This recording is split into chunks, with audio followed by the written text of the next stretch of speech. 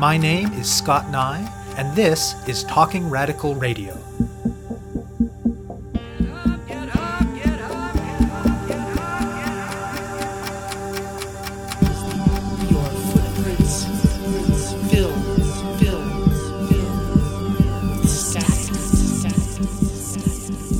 Hello and welcome to Talking Radical Radio, where we bring you grassroots voices from across Canada.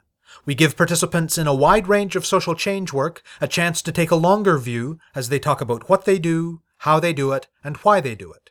On this week's show, I will be speaking with Sarah Chibber. We are living in a time of generalized attack on unions and on workers, both in the context of specific workplaces and also by right-wing and neoliberal political parties and governments. At the same time, every instance of struggle around these attacks happens in a specific context, to specific groups of workers, facing very specific challenges and opportunities. Local 1281 of the Canadian Union of Public Employees, or CUPE, is in some ways a little bit peculiar as union locals go. It is a composite local that represents people in many small workplaces across southern Ontario with a particular presence in not-for-profit and social justice-oriented workplaces. Between October 1st of last year and February 28th of this year, the 4 CUPE 1281 members who are staff at the Continuing Education Students Association of Ryerson University, or CESAR, were locked out by their employer. The union and the workers remain somewhat mystified by why this lockout happened. It's quite unprecedented across the many workplaces in which members of this local are employed, and the fact that it did happen seems in part due to some fairly quirky decision-making by the employer. Despite that, though, the union has worked hard all along to make it clear that even given these very local and specific features to the lockout, it was also part of this larger pattern of attacks faced by many different unions and many different workers. Chibber is the president of CUPE 1281. We had originally hoped to include at least one of the CESAR workers in the conversation as well, but as it turned out, the same day that we had planned to do the interview ended up being the day that the oddly uncertain and protracted back-to-work process for the locked-out workers finally came to a resolution. They got, at long last, to return to their jobs, so they weren't available to talk to me. But Chibber generously talked about both the local as a whole and about the long, difficult struggle of the CESAR workers. I spoke with Chibber, and as a careful listener may detect at a few points, her 8-month-old baby, by Skype to phone from Toronto. My name is Sarah Chibber, and I am president currently of CUPE Local 1281. And CUPE Local 1281 is a composite local. We represent members in small, largely not-for-profit workplaces from Ottawa to Windsor. I think that the premise along the way has always been to organize along these lines. I've only been a member since 2000, but my understanding has been that prior to it had been a direction that had been actively pursued in terms of creating a space for members in smaller workplaces, which is not often a case. I think that given servicing needs, a lot of larger unions are reticent to organize smaller workplaces. And so we've carved a niche in terms of being able to service smaller groups, and particularly groups that have that shared progressive mandate. So we represent staff at the 11 Ontario Public Interest Research Groups, for example. We represent staff at some Canadian Federation of Students, some locals, for example, CESAR, staff at Mayworks or at the Workers' Arts and Heritage Centre. And what that means is that we are sort of limited in terms of coming together as numbers. We're spread out across province, and in terms of being small workplaces, we're looking, on average, maybe 5 people within a space. Sometimes we have 1 person in an office. And the interesting challenge with regard to representing folks in this kind of sphere is that you're dealing with an employer group with whom you often have fairly good relations. I mean, in a typical labor context, people often, and I guess this is a stereotype, but people often look at it as worker versus employer.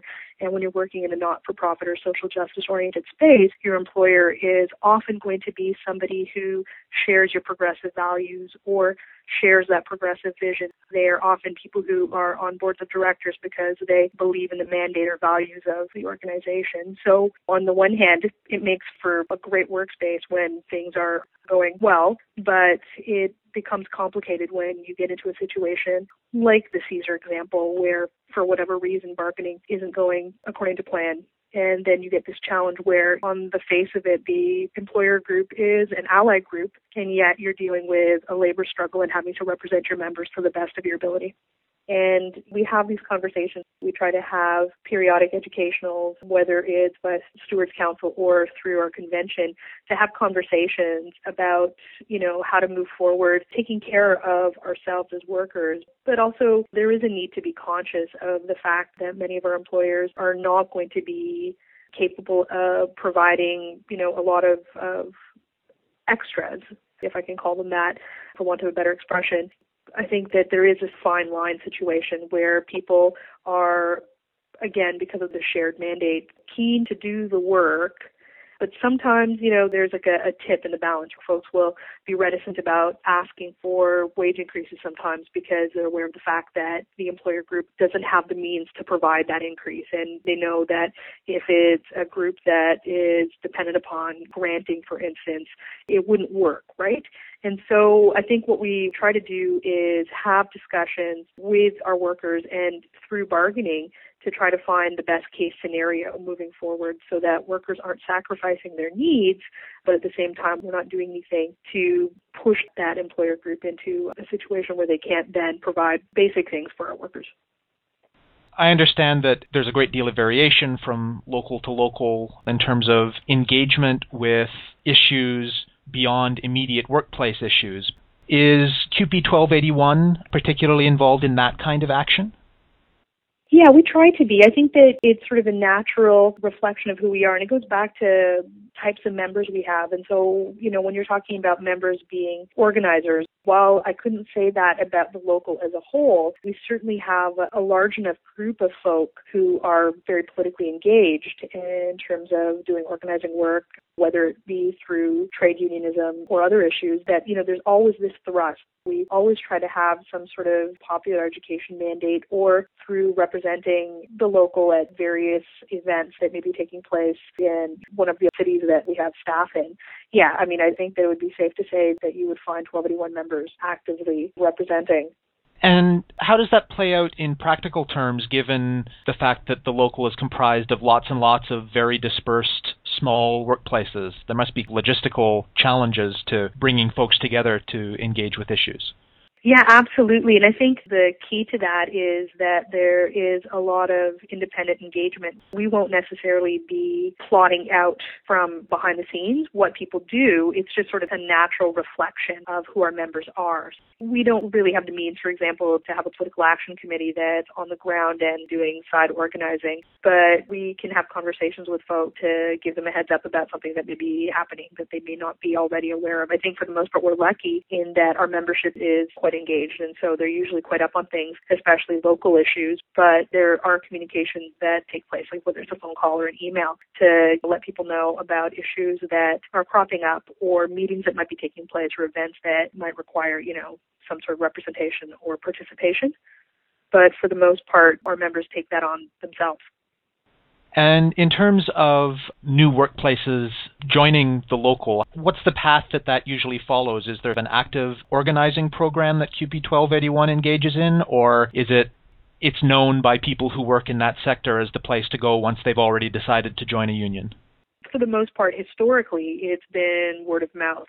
I will say that in the recent past, we've had a bit of a moratorium on organizing just as we've expanded our staffing, because the other crucial issue is we want to make sure that we can service our various workplaces. There has been some discussion about revisiting that decision, but we have been really conscious of the fact that we don't want to go out there and sign anybody up and not have the mechanism in place to appropriately service their needs. And in your time of involvement with the local, are there other instances where collective bargaining has turned into the kind of, fairly significant conflict that happened in the CSAR instance that we're going to talk about? No, not at all. In fact, this would have been certainly the first time in my experience, and I've been active with the union since I started. So, yeah, for over 13 years, I've never seen anything like this happen. It's been my understanding that it's the first time it's happened historically. So let's turn to the lockout now.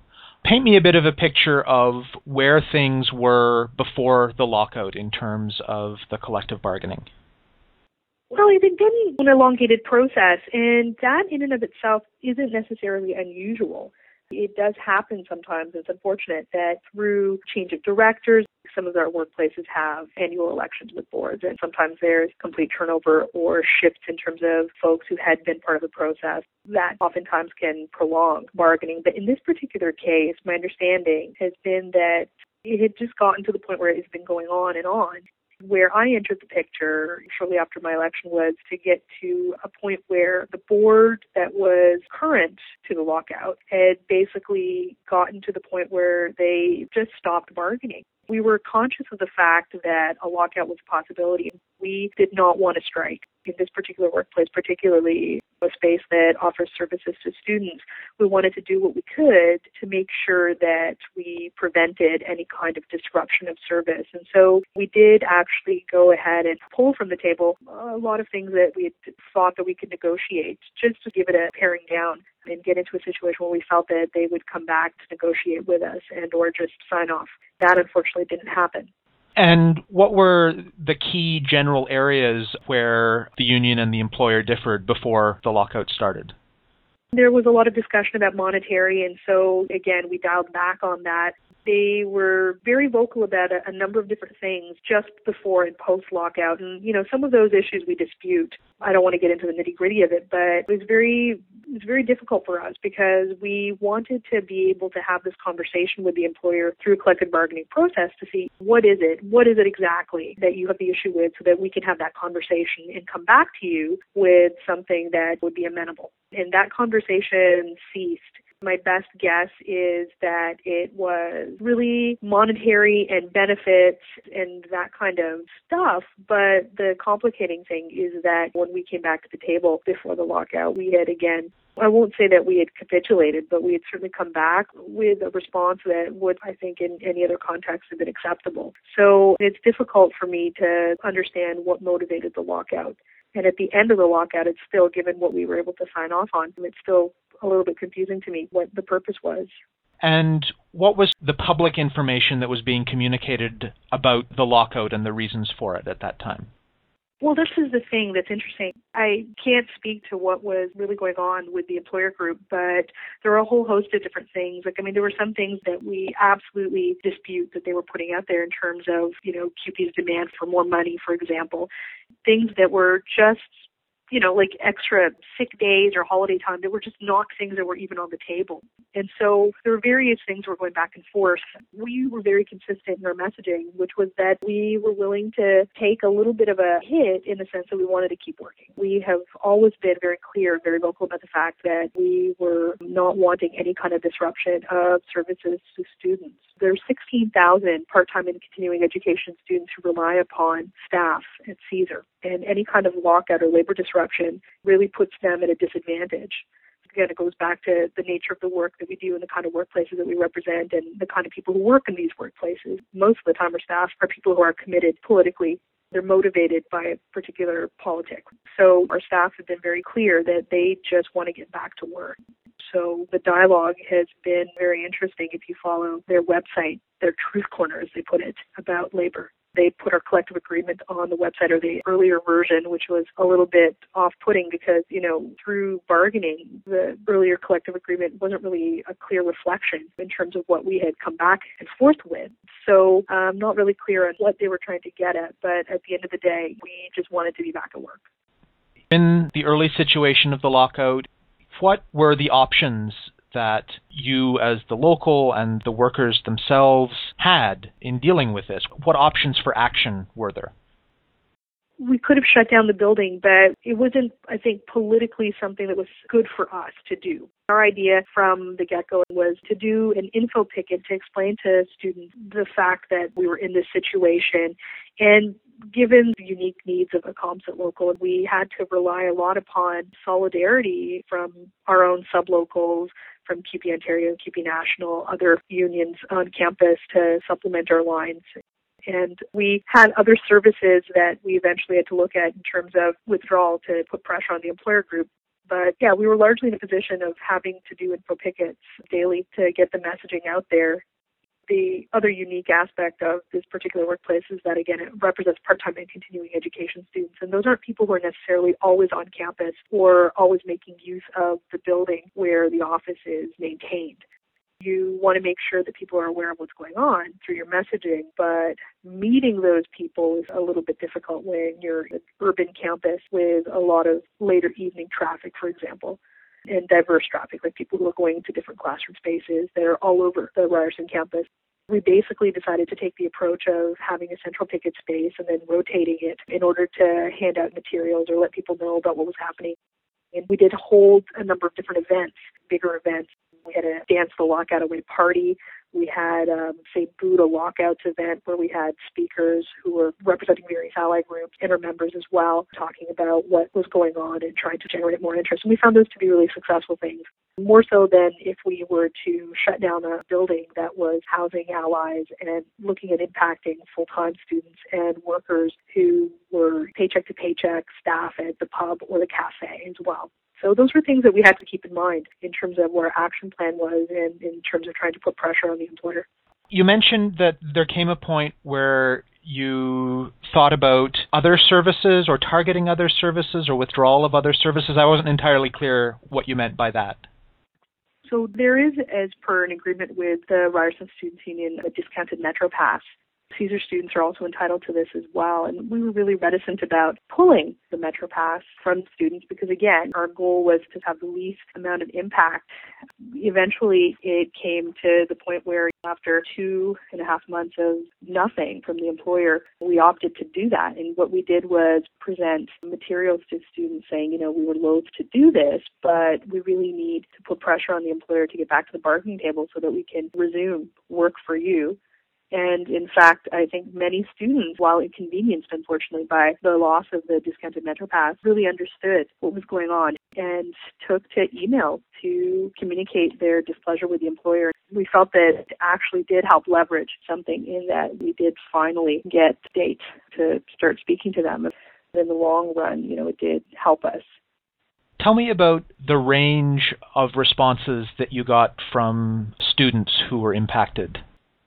I felt that students were really quite supportive of the situation. We had different email campaigns as well, and we had a lot of support from students who were emailing the employer to ask them to get back to the table because they didn't have access to services that they were paying for.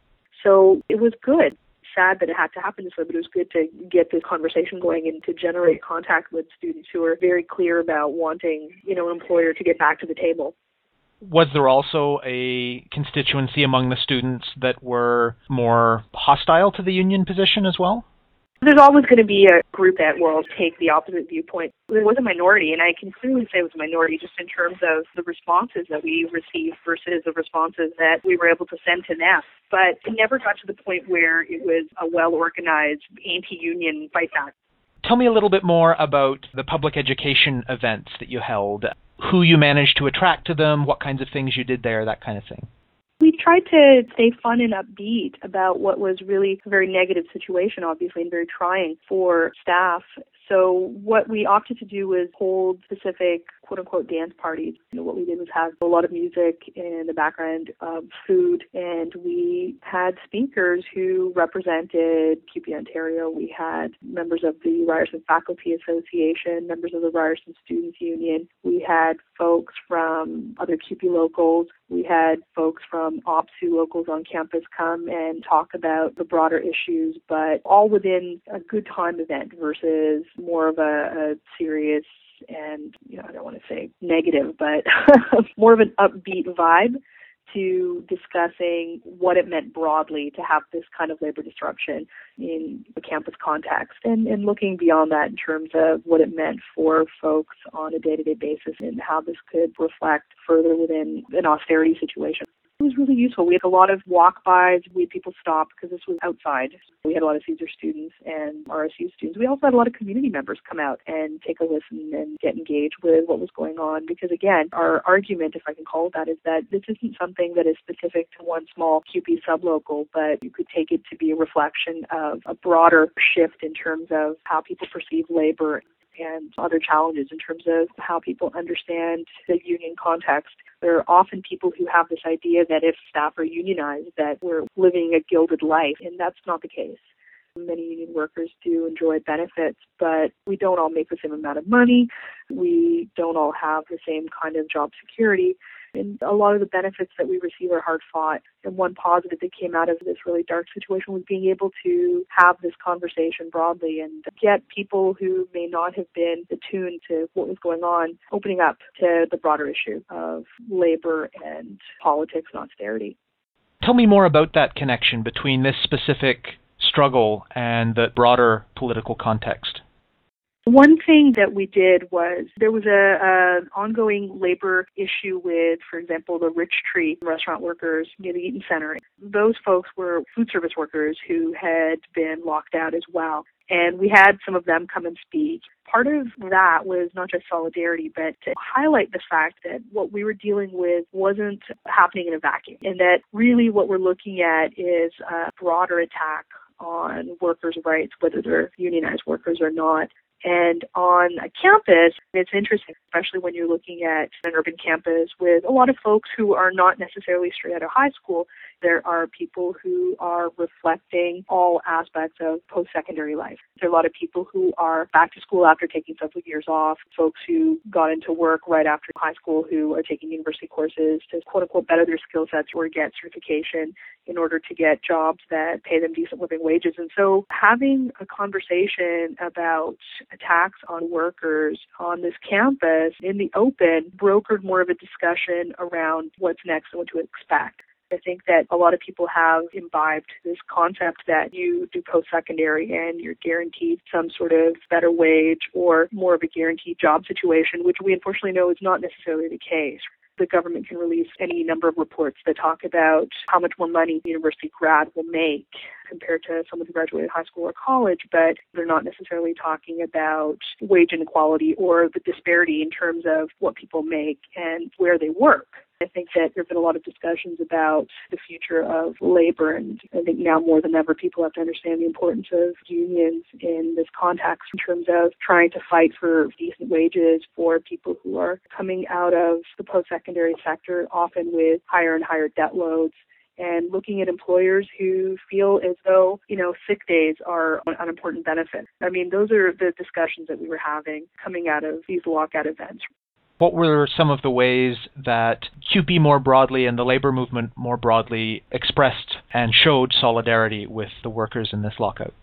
The first thing I have to say is we would not have been able to do this without the support of CUPE Ontario and CUPE National. The challenge of the Composite Local is that we can't get all our members out to align in any given workplace. This is sort of worst nightmare scenario for a Composite Local because we can't get people to bus in from Windsor or Ottawa. And so we had CUPE backing us up all the way. We had folks coming down to support us on the line. We had solidarity donations coming in. We had people in different district labor councils helping to organize support pickets. We relied a lot upon that kind of effort. And were it not for that, I think that on a human level, it would have been really tough, but also in terms of practical physical presence, we wouldn't have been able to do it.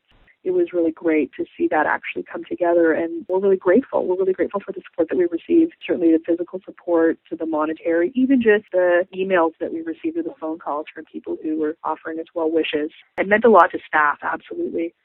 Tell me about the end process of the lockout. What happened that led to what today has become the workers back at work?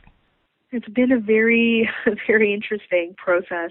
What happened with the meeting of settlement. We did have to file with the labor board. We filed against the employer, and we had a meeting of settlement before a hearing.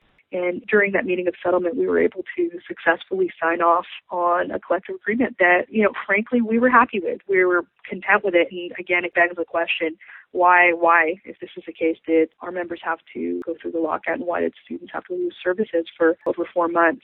But things get intriguing post the signing of the settlement because we then ran into a situation where the members of the executive at CSER started resigning in a staggered context. And so we never got a back to work protocol. It was a very bizarre situation because our staff couldn't go back without an employer. Now, what ended up happening was Tuesday night, a general meeting was held of CSER membership, and an interim executive was elected. I wasn't there. I'm not a CSER member, but that was my understanding. And the new executive made some calls, got in touch with us, and set up back to work protocol. So our staff are back to work today. So, notwithstanding that this particular situation seems to have some very specific quirks to it, given the broader pattern of attacks on workers, attempts to roll back wages and benefits, and all of those kinds of things, are you concerned that you might see more situations like this in the various workplaces that you represent? It would be foolish not to look at this as an example of what could be the case. The hope is always that it won't happen again, and given the fact that this was the first time that we had to deal with such a situation, we would hope that we wouldn't see this again. But obviously, we'll take our experience of this lockout and it'll be in the back of our minds moving forward.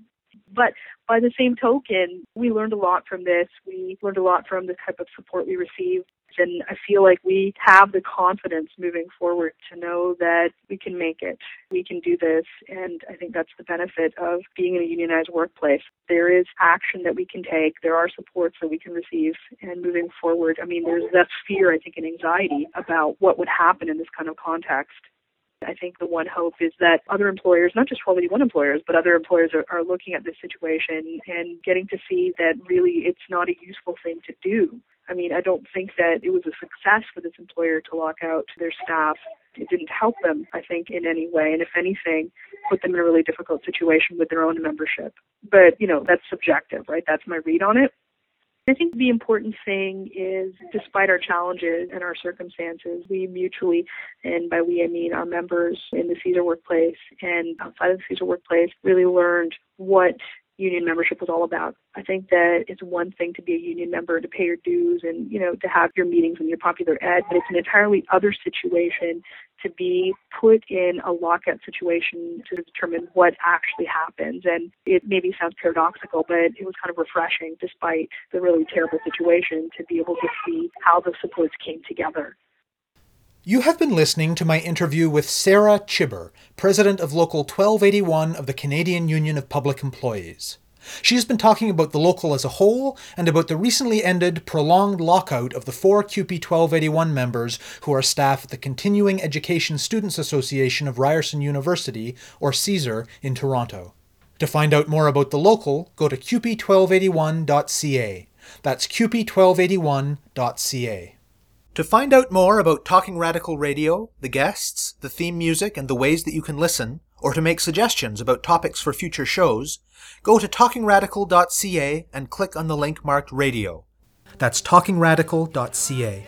I'm your host, Scott Nye, a writer and media producer based in Sudbury, Ontario, and the author of 2 books of Canadian history told through the stories of activists, Gender and Sexuality, and Resisting the State, both from Fernwood Publishing. Thank you very much for listening, and I hope you tune in again next week.